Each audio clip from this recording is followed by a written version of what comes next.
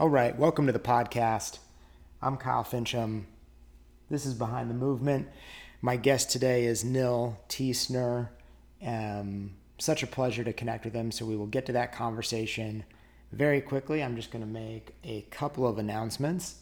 We're going to be in Europe for the end of summer and beginning of fall here. I think I'll be doing a few Infinite Play workshops, but a couple are on the calendar right now if you're interested in signing up. The first one is on September 4th in Portugal, in Lisboa. The crew over at Movement Lisboa is giving me some support to bring the event together. So big thank you to them. I'm excited to be there. I'm excited to check it out. I'm excited to move and groove with that group out there. So if you're anywhere near Portugal, I'd love to see you there. You can go to my website, kylefincham.com, to sign up. The next event that we've got on the calendar that we just announced this week will be in Barcelona on October 2nd and 3rd, a 2-day workshop. And it's hosted by Tom Wexler of Movement Archery. I'm super excited about that. I'm excited to go to Barcelona for the first time. So if you're anywhere near there, I would love to see you. If you want to sign up, you can go to my website, or you can go to movementarchery.com and just go to their event schedule, and there's information on registering there.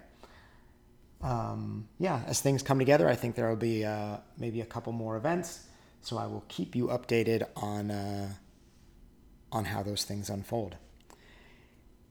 Great. That was quick and easy. So my conversation with Nil Tiesner was wonderful. Can't say enough good things about speaking with Nil. If you're not familiar with his work, let me give you a little bit of his background.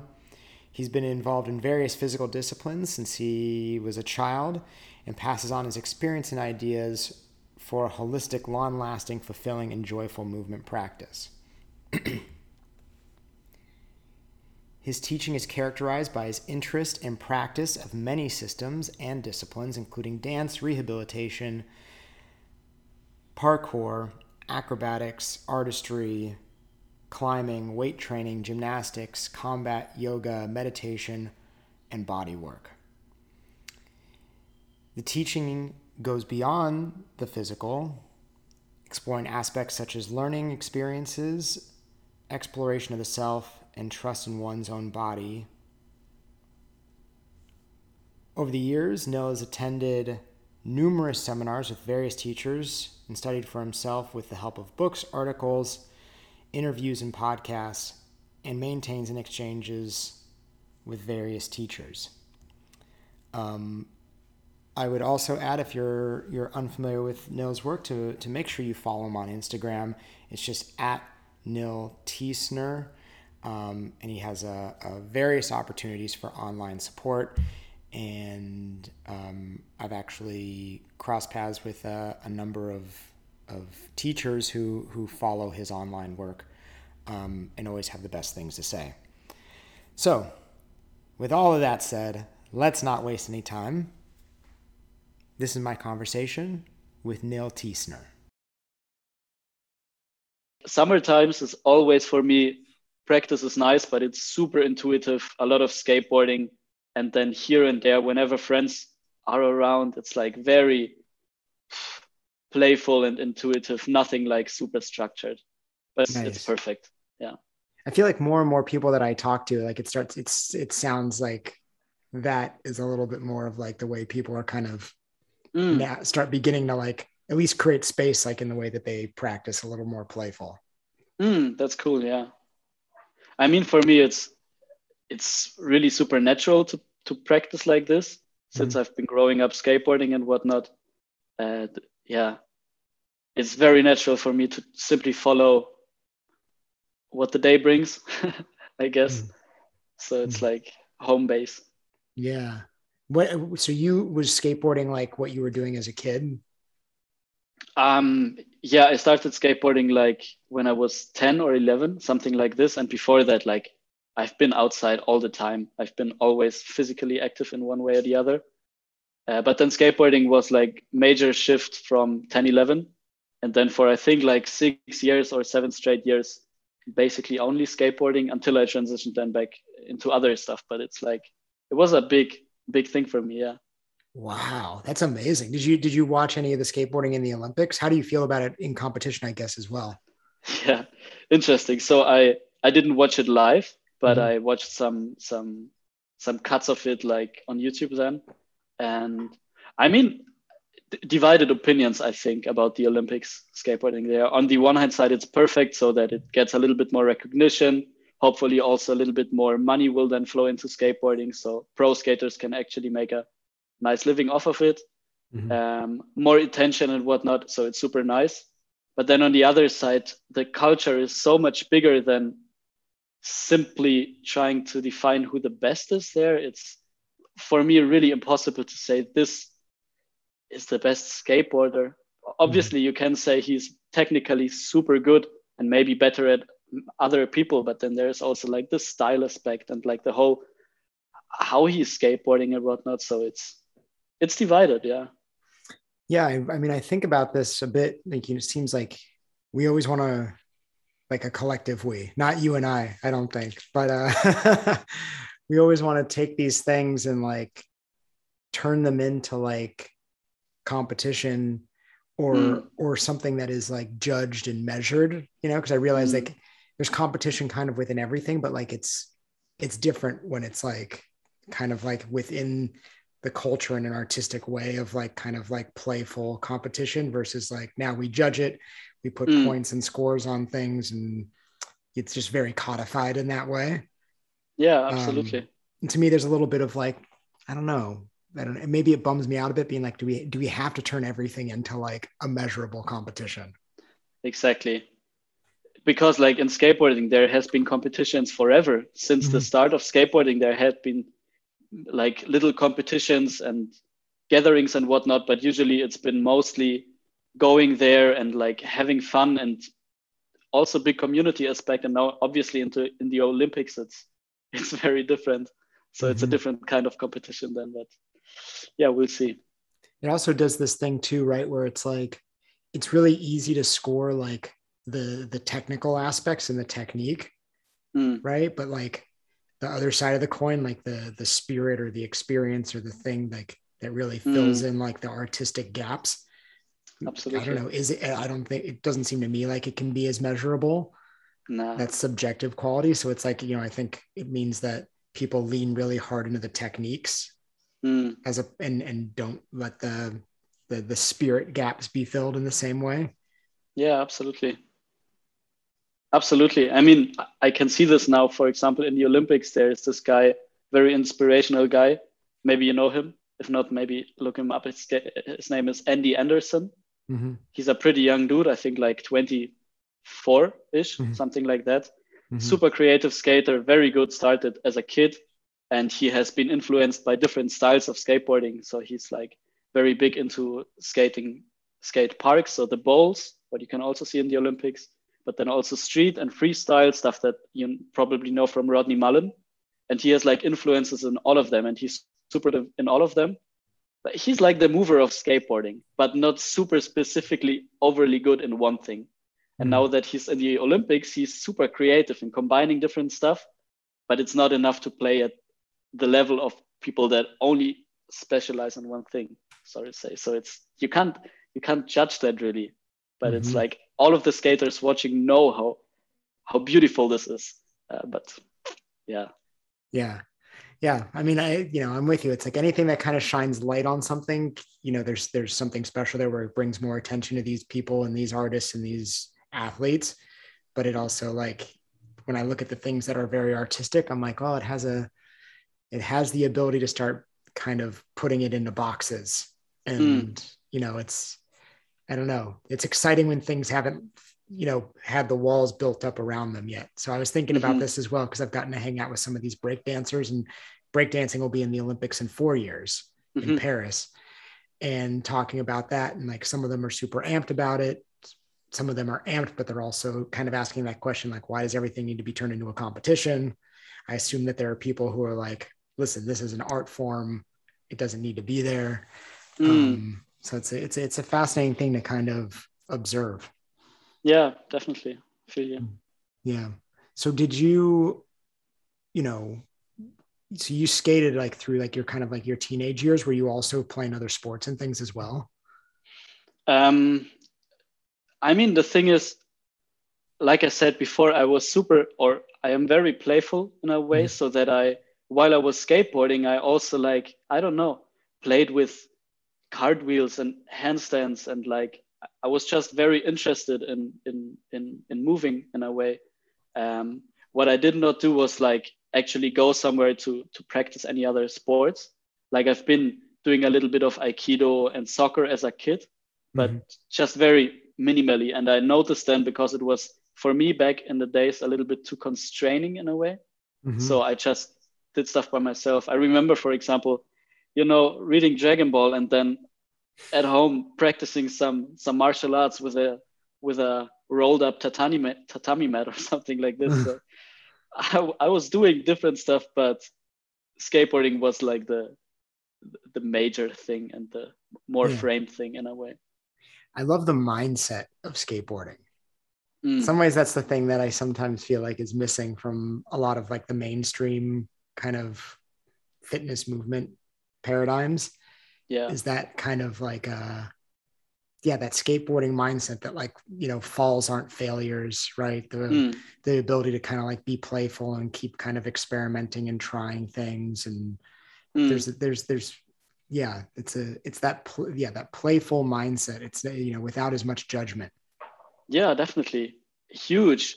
I mean, I've been thinking a lot how we can, or how I can extract certain things from skateboarding into my other practices and into my work and whatnot, and how beneficial that is. And it's beautiful. One thing, for example, that came to my mind was the idea that I sometimes have the feeling in other scenes, and then also like in movement culture, there are certain skills that are like staples, things that you need to acquire.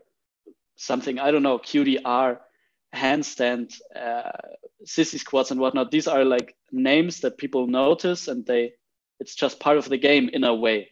For me, I think it is not. And in skateboarding, it is completely the opposite. For example, there is a game that it's called Game of Skate. People gather, and one person does a trick on the flat ground or wherever, and the other try to do exactly the same thing.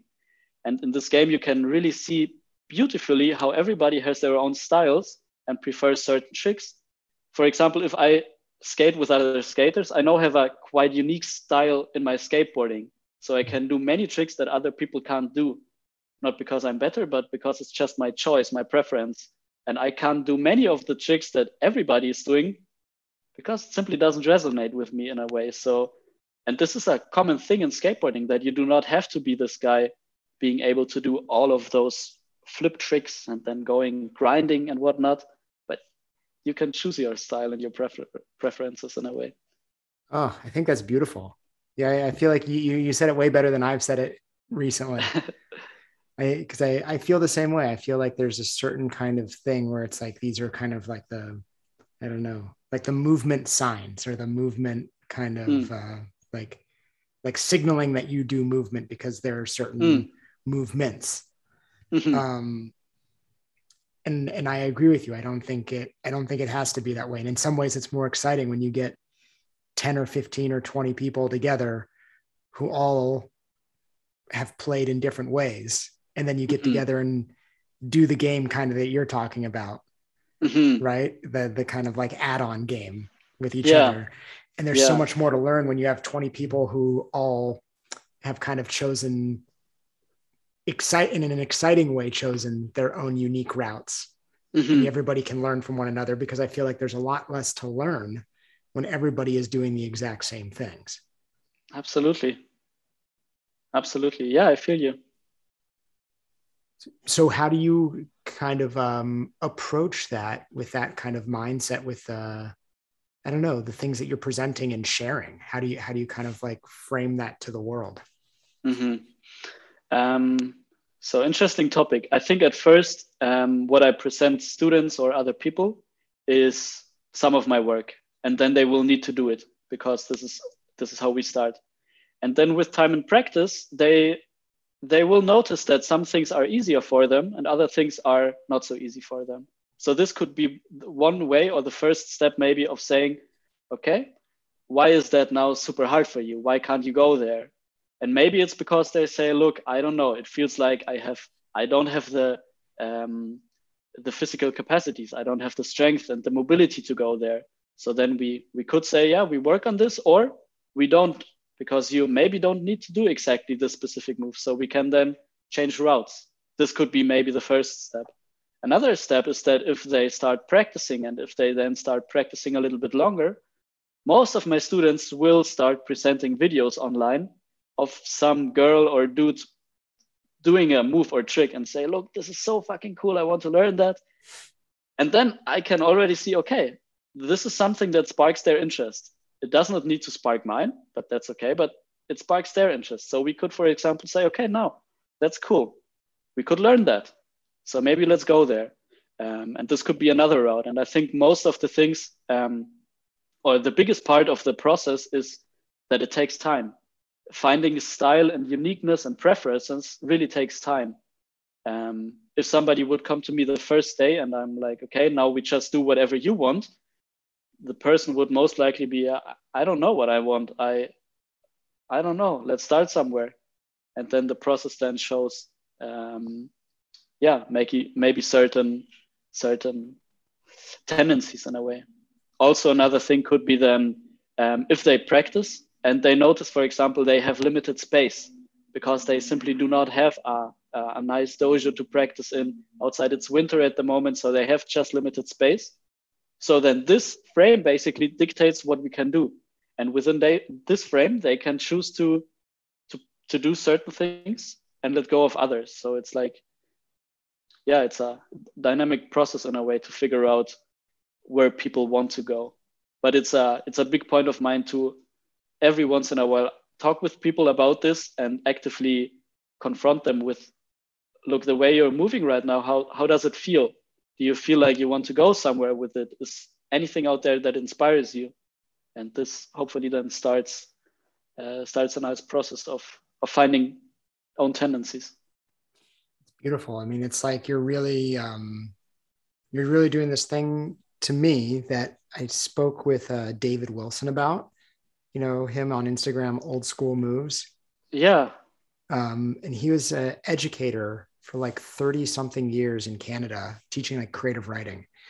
And he was talking about, you know, movement specifically, really kind of like thinking about teaching and taking the time to like, not just be kind of caught up in like how great skills are, but and that might be the measure of how good of a teacher someone might be, but also really thinking to ourselves, you know, maybe I'm teaching and this person's learning, but they have as much to teach to me as I have to teach to them, right? Because they're walking in with mountains of information about themselves that they know that I don't know. And, you know, that should be respected. So both people are teacher and student at the same time. Yeah, sure. So hearing you say that makes me think of that, because it's almost like maybe starting somewhere and then kind of, as you said, almost confronting and being like, hey, like, you know, teach me for a moment about like where you're at and what's going on. Yeah, definitely. I mean, it's not an easy process, I think. Figuring out where you want to go and whatnot should be practiced actively, because if you never really practice this and you simply follow what somebody is proposing to you or giving to you, it's very hard to then find actually your own voice in a way. So yeah. For some people, I think it's also, I have students who have been practicing with me for quite a while, and they are completely content with sticking to what I propose to them.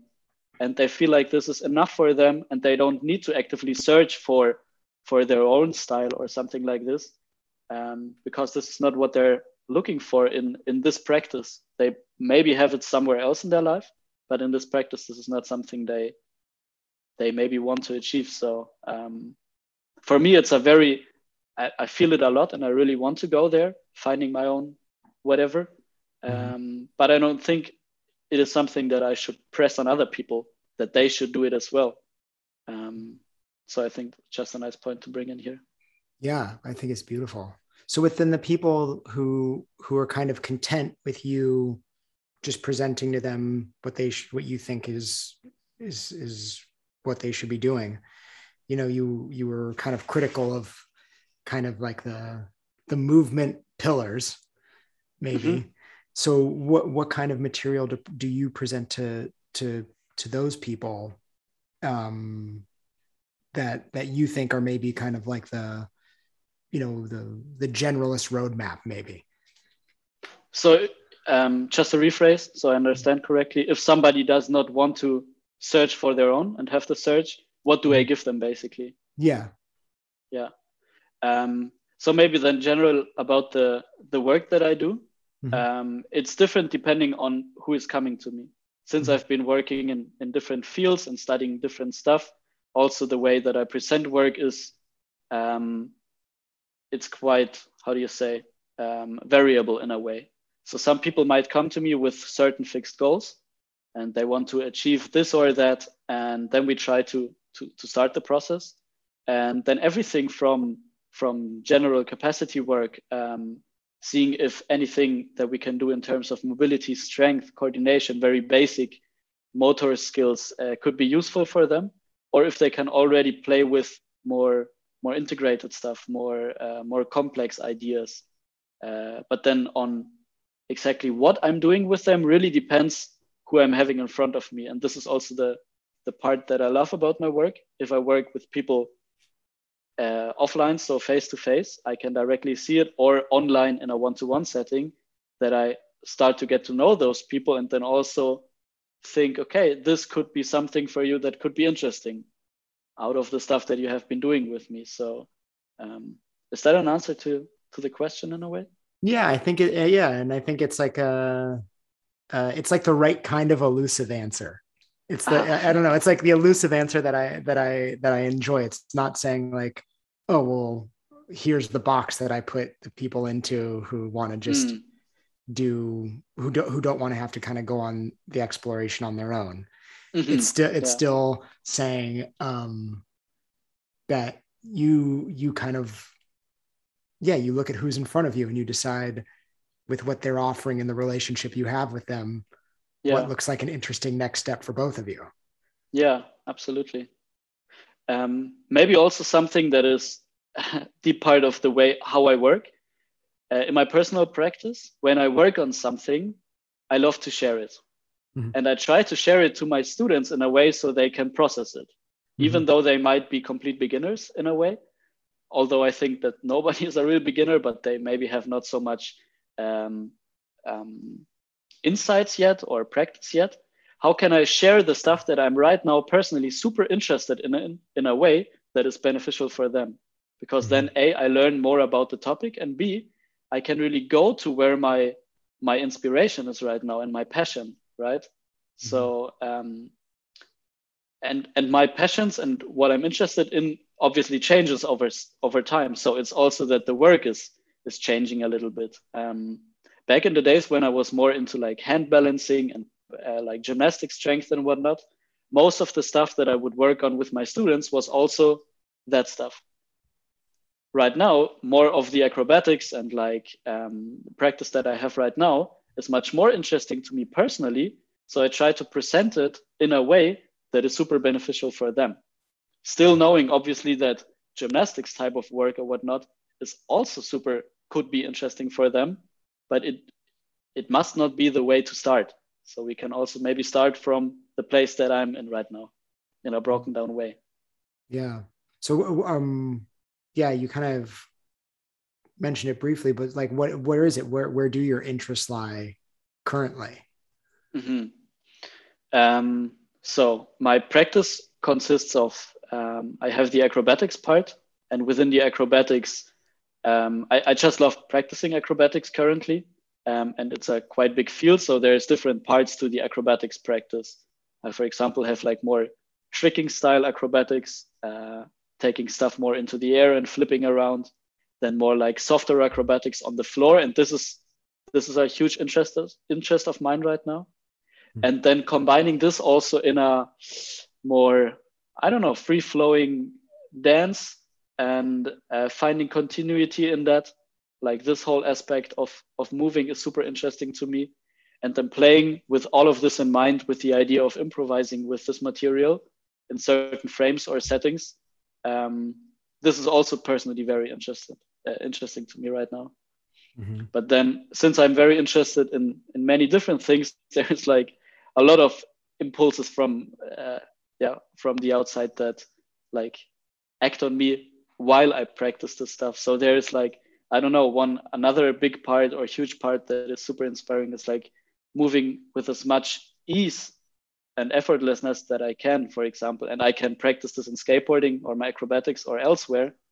So I would say I have interest in like concepts, and then also interest in like stuff that you can actually like name, for example, like acrobatics in a way. Yeah, I love that. I'm with you. I like the balance of the two, because I think we have a tendency to lean hard in one direction or the other sometimes. Yeah, absolutely. You know, like in like contemporary dance, we can lean really hard into just like conceptual work, and then oftentimes in like movement spaces, it can just be leaning really hard into like names and definitions. And like, yeah, I really do believe it's like this like dance between the two. Yeah, I feel you. Also, this is like super necessary for me, since I'm so number one, broadly interested. Number two, like mindset that I have a lot is like playfulness, intuitive kind of mindset, where other people are much more structured and a lot more like super clarity of what they're doing. I really like approaching my practice in this a little bit more open way and saying, okay, look, actually saying, what is it that I want to do today, and going there a little bit more and embracing that. This is really honestly just the way that I've been practicing for many, many years. And yeah. Yeah, it's it makes me think of that show. I brought it up on here before. There's this TV show called Alone. Have you watched it? No.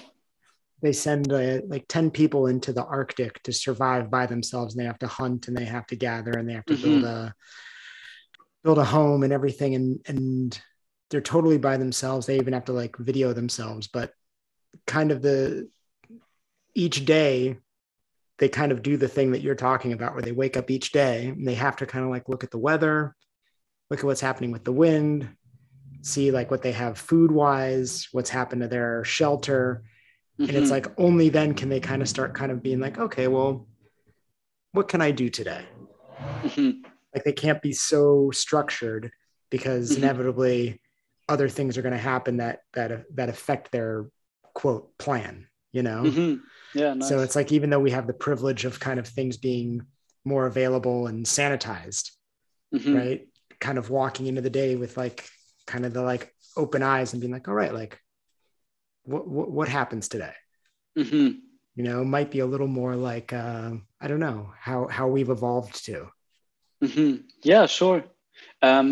With that being said, and I fully agree, I think it's still, for me at least, necessary to have like overarching frames to that, so that I obviously know kind of the direction in which I'm going. It's not like I'm waking up and I'm like, what should I do today? And I just do random anything stuff, but it's like under this umbrella of my interests. So it's like an improvised, intuitive approach within a more structured approach, right? So like also finding here the balance of the two is necessary for me, because if I simply would wake up each and every day like, let's do something, what do I feel like, I would personally have the tendency of just going everywhere, and everywhere for me is nowhere.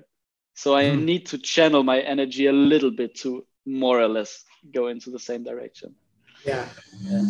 So what are some things then, I mean, for somebody who's so, I don't know, I guess I want to use the word curious for you, like just super curious and like wants to like put your hands on a lot of things. What are some of the things that you haven't like touched yet that are out there that you want to get to?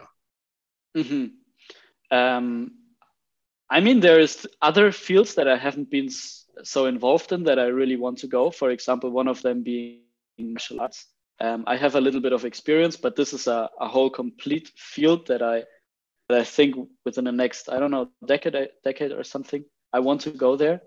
But now within my own practice, I mean, there are certain moves that I want to maybe look at and acquire, and I could name some moves right now. I don't know if that is too interesting or whatnot, but I'm the acrobatics that I'm practicing right now, I definitely want to continue and bring forwards, but I do not have like certain fixed points of like this move or that move is exactly what I want to be learning, but I'm inspired by a few moves and I will shift my practice in this way. And then honestly and openly, I can't give you a precise answer to this question. Because not really the way that I think, and I also don't practice this way. It's a surprise, and I do not get turned on so much by like having ideas like this in my head. I can't do it yet, and maybe I want to do it. Yeah. I don't know. It's more like I practice, and then things will start to show up, basically, in a way. I just remember like before I started doing jujitsu, I remember like for a few years just being like, all right, like the schedule's not really there. I don't really have the time, but like the moment it like cracks open, like I want to like put my hands on that, you know, and that's like a feeling that I get once in a while for certain things. Where I'm like, all right, well, you know, the world is kind of moving a certain way and I'm going to keep riding that wave. But like when I get pulled back into shore, you know, like there's this thing I want to touch a little bit, you know? Yeah. And sometimes that, to me, that's fun and exciting to like have like, just kind of like dancing around in my mind.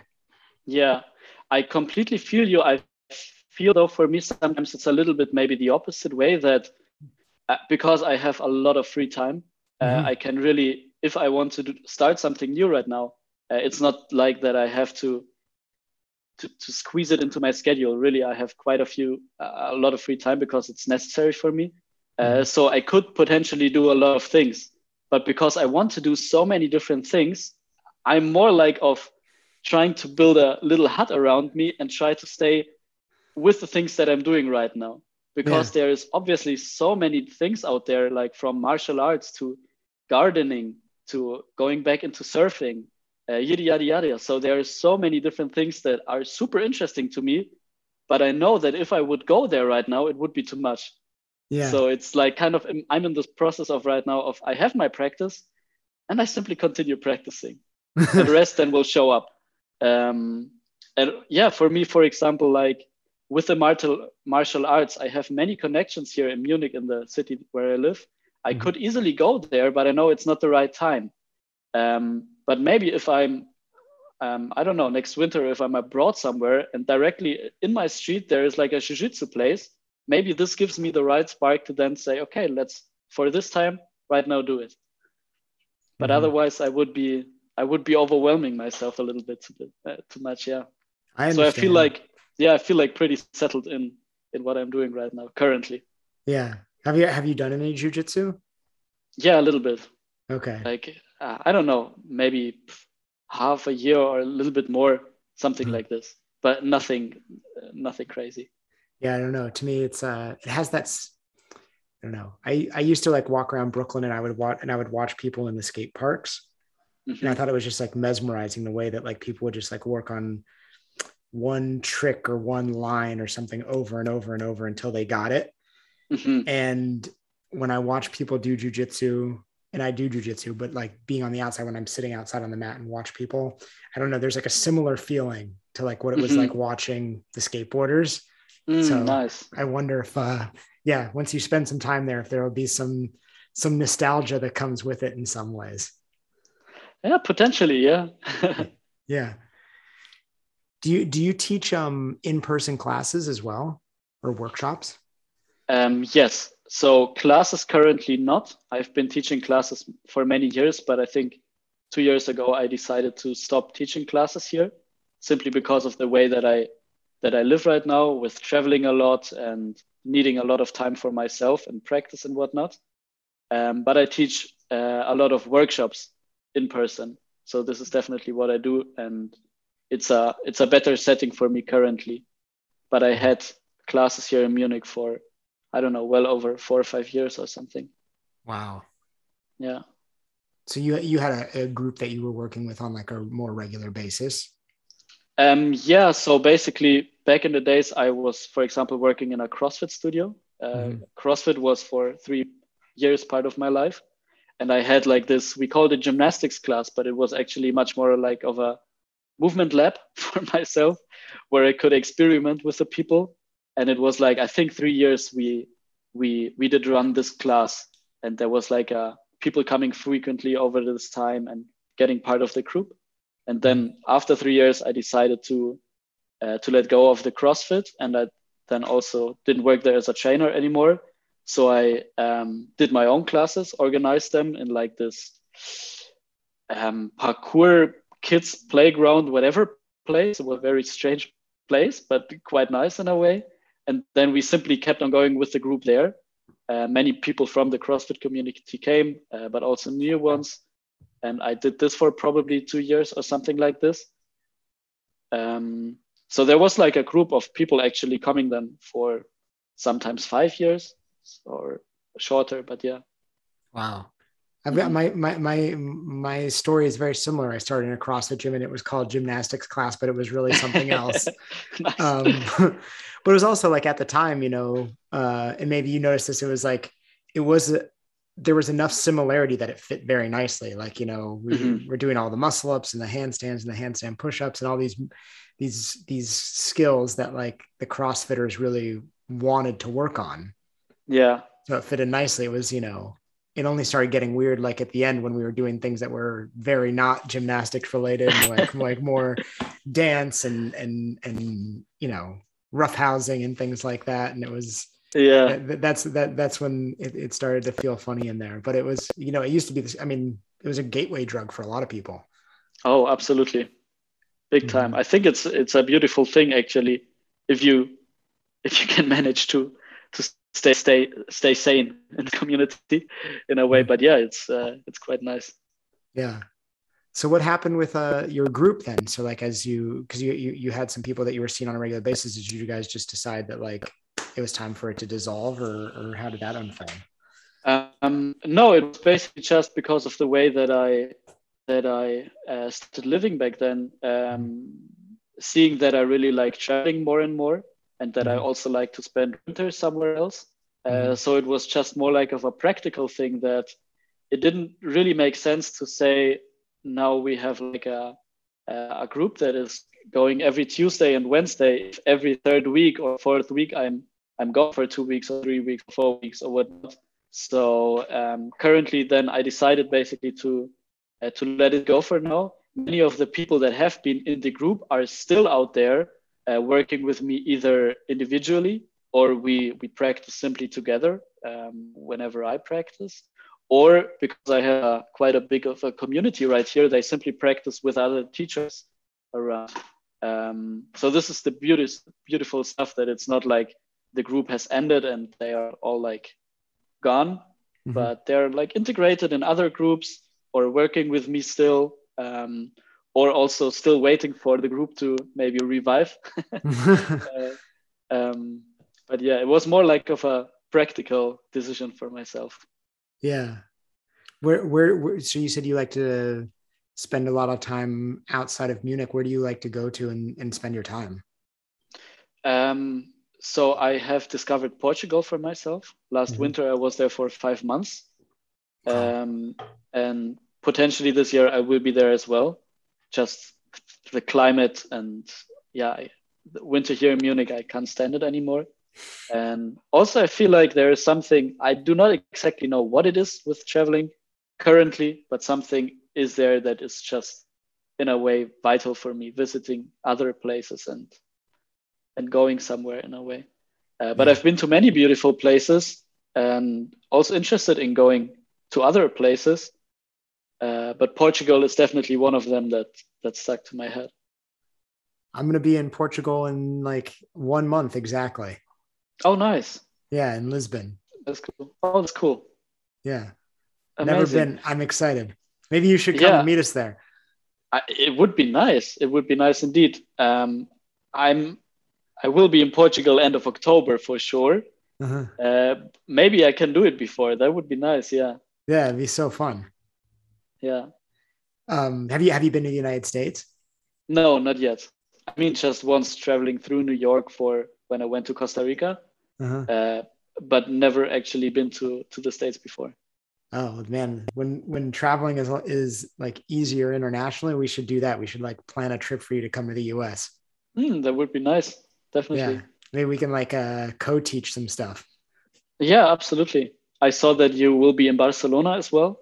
Yeah, I'll be in Barcelona. I'm another place I've never been. Super excited. That's cool. Yeah. Have you been there? Yeah, I've been there now multiple times, and I can confirm with what many people are saying. It's a beautiful place. It's it's a city that lives in a way. Really? I love that. Yeah. I realized so for, a lot of COVID, we spent time out of the city, and I had lived in Brooklyn for 15 years. And I realized that like, I crave a city. I love it. I love being in a city. There's like the aliveness and I don't know, the rubbing shoulders with everybody. And like, when you don't get that in a lot of other places. And yeah, so I feel like wherever we land next should be a city. I would prefer a city. Interesting. Yeah, I think I'm also like in this regard a little bit the opposite right now, searching more because I've been in a city all my life, growing up in a city and living in a city. I have the tendency right now to be more in nature and have more open space in a way. Interesting. Did you grow up in Munich? Yeah, actually, I was raised here, born, raised here, and grew up there. Wow. Yeah. And did you like go to university in Munich as well? As well, yeah. So I actually, for the biggest part of my life, I've been staying here. So this is maybe also why the traveling then got super interesting for me. I could see that. Yeah. Yeah. Thing is, here in Munich, it's although it's quite a big city, we are super connected to nature. So it's beautiful that we can simply escape here, and therefore I kind of have both the openness, but then also the crowdedness of the city. But still, traveling is I feel it. Yeah, I'd love to make my way out to Munich. Maybe we can find our way there when we're on this trip, because we're going to be in Europe, assuming everything kind of stays the way it's going to be, like for like almost 2 months. So maybe we can move in your direction a little bit. Yeah, absolutely. What was it then? So how old are you, by the way? Sorry, once again? How old are you? I didn't ask. I'm curious. 27. 27. So you started like exploring movement like in your early 20s then, yeah? And like doing CrossFit and everything? Well, so I think I stopped skating for a long time, for about 6-7 years, when I was 18, something like this maybe. And then transitioned more into like fitness and strength and whatnot. And through that discovered bouldering, and then gymnastics type of training, and then CrossFit. So it was like from 18 onwards, I would say I made my way through the jungle of the whole objects that are out there as in physical culture. Yeah. But then, all throughout my early 20s went through CrossFit, and then sometime also discovered stuff that Ido did, and did quite a few different things in this time. Yeah. Interesting. So who are some of the people that you were kind of following movement wise and were picking up what they were putting down, like some of the teachers and things and groups who were putting things out there? So I mean, I was super inspired by some of Ido's work, obviously. I don't know how many years ago this was, but I think this was my first contact to like the what you would call now probably then movement culture. Mm-hmm. And before that, I had different teachers, or people that I was super interested in. But I think it was more like locals from Munich in a way, people that sparked my interest. So like physical therapists or other trainers in a way. But I think mentioning them here right now, yeah, other people might not know them. So, but I guess then from the culture or people that other people actually might know, I was also interested in some of the stuff that Fighting Monkey was putting out there, Mm-hmm. and really interested by the way of their approach, and did some workshops with them and whatnot. Then obviously I've been following Tom Wexler for about 5 years right now, and very influenced by his way of moving, his thinking and his teaching. And among the way, really visited different people from the dance world to other people that are more like in the movement culture sphere, connected and Germany-wide, especially with other people who are doing similar stuff. So it's been, quite a few people actually that have been influential on my work. And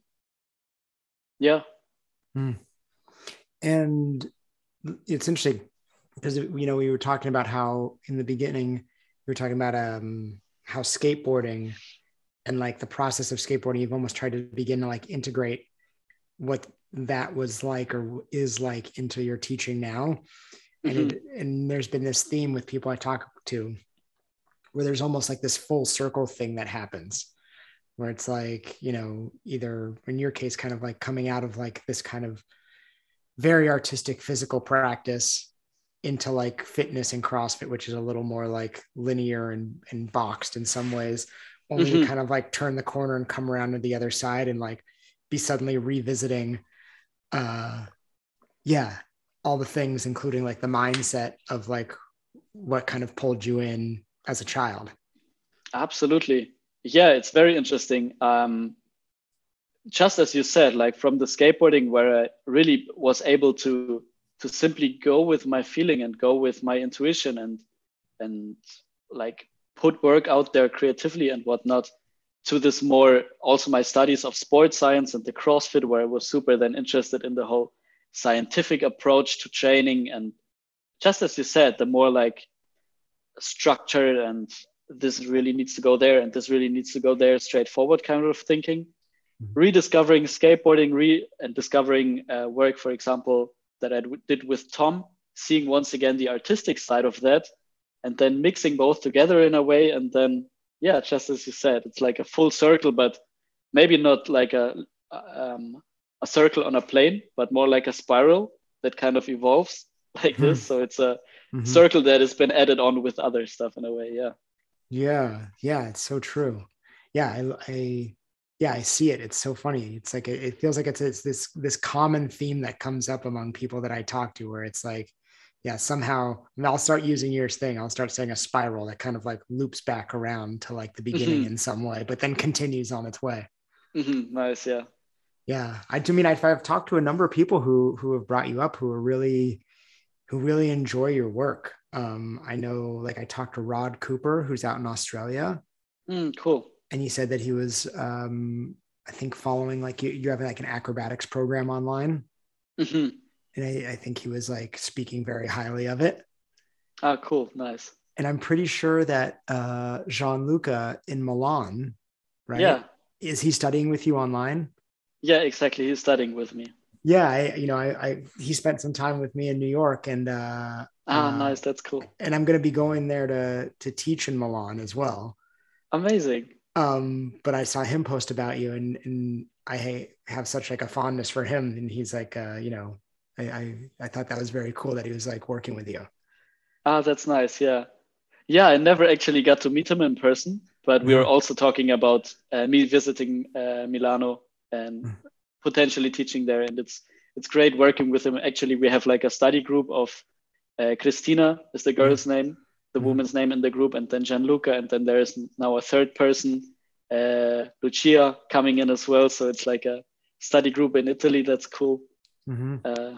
And actually with Rod, just like this morning, actually, we had a online Zoom session where we worked on some stuff with Rod. Oh, really? Yeah, oh, really? Oh, that's so cool, man. Yeah. I think Yeah. they made, it's like I sensed it somehow. That's cool.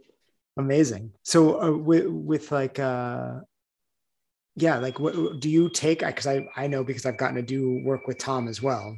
Mhm. Do you play with a lot of like the kind of like undefined conceptual work with a lot of your students as well, like Uh, imagination and things like that? yes, to Mm-hmm. some extent, obviously. Mostly with people who are already experienced with the way that I teach and also the way that I practice and Mm-hmm. the way that I am basically, then I can integrate stuff like this slowly. Um, Also still having in mind that while teaching this, I'm still obviously learning because this is most of the stuff that I've been doing for now as a teacher for 8, 9 years is more like of the logical, scientific based mindset, right? So the artistic mindset is once again still a little bit new thing to me. So when I teach stuff like this, it's also more of a learning process for me. Um, so I'm a little bit more experimental with this kind of approach, but it's definitely part of it. Mm-hmm. And I can see the very nice potential it has with my students that I've been working when I introduce more like um, more open work that is not so hard to not so easy to define and then also goes more towards that they need to figure out exactly what it is for them but yeah, it's part of that. Mm-hmm. So only because I feel like I'm the other side because I like went to theater school and like spent a lot of time doing like performing arts and doing stand up in New York and everything, that like the more like linear scientific side is always the side that I have to kind of like nudge myself towards, Mhm, right? And it's the other side that I feel more more comfortable with, right? mhm. The like the more playful, imaginative, conceptual side. Um yeah, do you feel like it's yeah, like when you first started doing that work, did you feel like it was like you were almost trying to like rationalize it to try to be like try to define it in some ways? Because I've had people do that, like, oh, like what are we doing? And it's like Mhm. sometimes the answer is just I don't. For me, I would just say I don't know. It's Yeah, an yeah, yeah, opportunity for you to learn what you need to learn. yeah. To be honest, I think not so much Uh-huh. because when I first started teaching stuff like this, I think I already integrated it enough that I know for myself that I do not know what I'm doing there myself. Mm-hmm. So then when I presented it to others, I already knew like it's not so hard to grasp and potentially also not even possible to really grasp. Um, so I think I didn't had this while teaching, but obviously when first, I think Tom was actually one of the first teachers who presented a little bit more abstract work to me when I first went to his workshop. And definitely as a practitioner, then back in the days, I remember I really tried to make sense of what he was presenting. And the process of making sense then completely hindered my body of simply doing and going for it. So I definitely know this process, but I think less in a teaching side then. Mm-hmm. Right, because if you're going to present it, you've already like gotten yourself there. Most of the times, yes. Sometimes I also present stuff that I'm working on myself with, but Mm-hmm. usually people then know it, that it's more Mm-hmm. like an experimental kind of thing what we're doing. Mm-hmm. I love that. I love like the risk taking. I don't know. That's the kind of Mm, stuff I enjoy. I enjoy when a teacher comes in and says something like, "Oh, this is something I've been playing with." Like, yeah. because then it's I don't know. It shows a certain kind of humility, right? Which is like Hmm. nice to like see in a teacher. It's very disarming, Yeah. Yeah, I feel that. right? Because sometimes people walk in with like the assertiveness, and I enjoy that well too, because then you feel like you're getting behind like a leader. But when someone comes in, it's almost like they've like lowered it down, being like, "Hey, I'm going to be with you all right now." Yeah, absolutely. Mm-hmm. Yeah. It's a quality I enjoy seeing in people. Yeah, and I think it's also for me then as a teacher, it's a very nice experience to put out something that I think is valuable, but I do not know still, and that other people can be part of this, and then at the end we can have like a feedback, and everybody is giving their opinions and their thoughts. So I'm actually in this process. It's perfect for me to test it as well in a way. Mm-hmm. Yeah. So have you been doing in-person workshops recently, or has COVID been limiting the ability to do that? No, I have. I think started from start of June or something here in Munich, we were able to teach again. So I think then somewhere start of June, I held my first workshops here again. And by the way, this is something that I forgot to mention earlier with the group. It's not like that the group is completely dead, but I, for example, have what I call the Finding Flow meetups. This is what it's currently called. Back in the day, it had a different name, but right now it's the Finding Flow meetups. And once or twice every month on a Sunday for 5 hours, we meet up, everybody who wants from the group. And it's kind of like a mini workshop where I present some stuff that I've been working on. And it's not like an open workshop then for everyone, but it's more like for the people who have been to the group. And this is something that I've been teaching now 3 or 4 times since I could again. And then also something that is very dear to me is my intensive workshops, where I invite people from either Germany or from other countries as well to visit me in Munich, stay for a weekend, and I really go deep with my research and the stuff that I want to share. And also one of them we had, I think now 3 weeks ago, and it was beautiful to have people and friends from all over Germany here. Full weekend of practice, so like many hours a day, and then really, really nice. So I'm super happy. Where do you host them in Munich? Where do you have like a space that you rent out?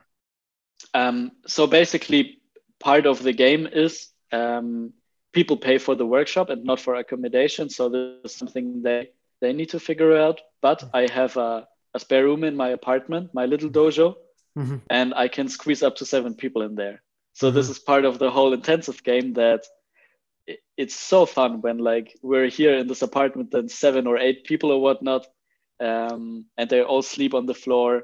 I have a hammock here, so it's like I don't know, very close feeling. So this is where some of the participants get to stay, and then also I have friends they can stay in. So it's usually nobody has to go in an apartment or something like this.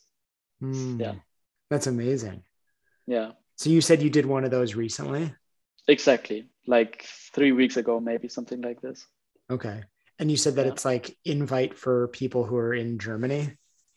So basically the idea with the intensives is that a lot of the material that I research and I want to share could be too abstract or maybe too advanced for people who have just been starting getting back into moving again or something like this. But I still want to present it because it's a lot of fun and I learn a lot from doing that. So therefore I invite people who I know who have been either studying with me or have a practice that is a little bit similar to mine maybe, or I know that are super interested in learning and already have like a practice of moving a lot and also teaching. So basically people who I know that this information is not too much for. And it could be either just people from Germany. This time it was like that, simply because of the rule of Corona travel. Last year and the year before, I also had people from France and Austria and Sweden and whatnot. So it's basically people that I know are interested in work like this because of the way we have been communicating on social media, or they have explicitly said like, I really want to come visit you or whatnot. So then it's time for them basically. Nice. Hey, well, while we're out there, maybe we can, maybe I can convince you to schedule one when if we come through Munich. Yeah, absolutely. I would love to do that. That would be so cool. Yeah, I'd be so into that. Yeah, absolutely. It would be a pleasure having you here. Yeah, yeah, I would. Yeah, I would be thrilled because it's one of those things. I feel like maybe it was when you and I were in like the same like Tom workshop together online Hmm. like a few months ago. Hmm. And I don't know, you and I exchanged some messages when we were in there, just kind of like behind the scenes while like class was happening. Hmm. Like, hey, what's up? How's it going? Good to see you. I don't know if we had exchanged any other messages on Instagram, but maybe just like kind of like, that little like, hey, mutual like dig what you're kind of doing thing. Hmm. um so yeah, I don't know, when we were chatting there, I was like, oh, like we might be like kindred spirits a little bit. I felt like I was like, Hmm. oh, there's like some similarities here. But hearing about your background and skateboarding and coming through fitness and CrossFit and stuff, it just reminds me so much of like, I don't know, certain aspects of my life that I have like a fondness for, but in a different way. Yeah, nice. That's cool. Yeah. Yeah, I would love to really meet up in person then. Yeah. Yeah, man. And then we can talk about The Alchemist Yes, in person. absolutely. Yeah. Absolutely. So what are some of the things coming up if people want to like connect with you, if they want to learn from you, if they want to learn online, what is the way to do that? Mm. So online, it's pretty simple and straightforward. There's different stuff that I'm doing online. Easiest way, if people are interested in my style, in the way that I present work, whatever, they can check out my website, and I have like online programs or online courses there for handstands, and then the what I call finding flow. So like my concept of acrobatics and this combined with improvisational work and whatnot. And they can simply purchase this. And that's the easiest way. And this is basically meant for people who simply want to have like an insight of what I'm doing. And it could Mhm. be great for that. If they really want to work with me, it's easy to also like schedule online support where it's like an coaching setting where we are like actively Skyping and talking and whatnot and working on certain goals, reflecting on different stuff. So online work is always accessible. And then if people want to study and learn and exchange maybe offline, this is possible then via the workshops. In October, I will be traveling, hopefully, if Corona will allow that, to Austria, to Switzerland, then also to Italy and Portugal to teach. And there is a workshop schedule on my website as well, so easily to be checked out there, and pretty straightforward then. How has if at all, I'm curious because it seems Mhm. like you were already doing a lot of work online during like the coronavirus time. Did it change like some of your approaches to like online coaching or anything in any specific ways? Not really, but Mhm. I was able to refine it more to make it more accessible in a way that it's maybe accessible is not the right word, but more uh, maybe functional is a good word, so that the user experience basically is super neat. And then also from my end, the experience of then teaching coaching online. Um, so I try to refine certain things in this time because I only did online work for I don't know half a year or something like this. So it Mhm. was good time to refine certain structures. But Mhm. overall, I think it did not really change the whole aspect that I did online work. Right. You were already kind of like pre-set up before coronavirus Yeah, happened. yeah, yeah. Definitely, I started doing the online work some years before that, so I had time to figure out how I want to do it personally and how it works for me and the people that are working with me. Mhm. So it was perfect, and I'm very glad that I had this all set up for this time right now. And amid after coronavirus and like being kind of not teaching as much in person and things like that, has it changed uh, any of the things that, or any, I don't know, any of the ways that you would like to share things in person after not being with people for so long? I noticed that I'm sharing a little bit more. It's hard to express this, but I try. I want to really share what moves me, basically. Um, I noticed that when I was teaching the workshops now and also the intensive, that it was so nice for me to really share what moves me and present this to other people.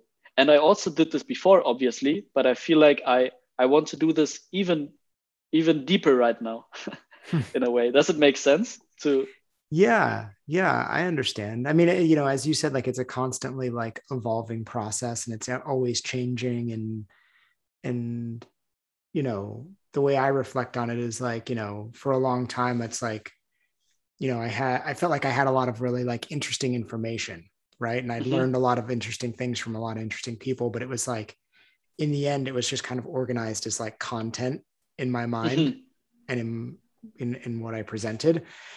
But for me, in the last year and a half, it's been like suddenly realizing like the message that I care about.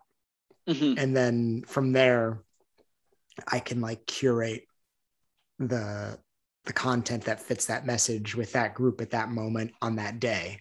mhm, But it's more about the message than the content.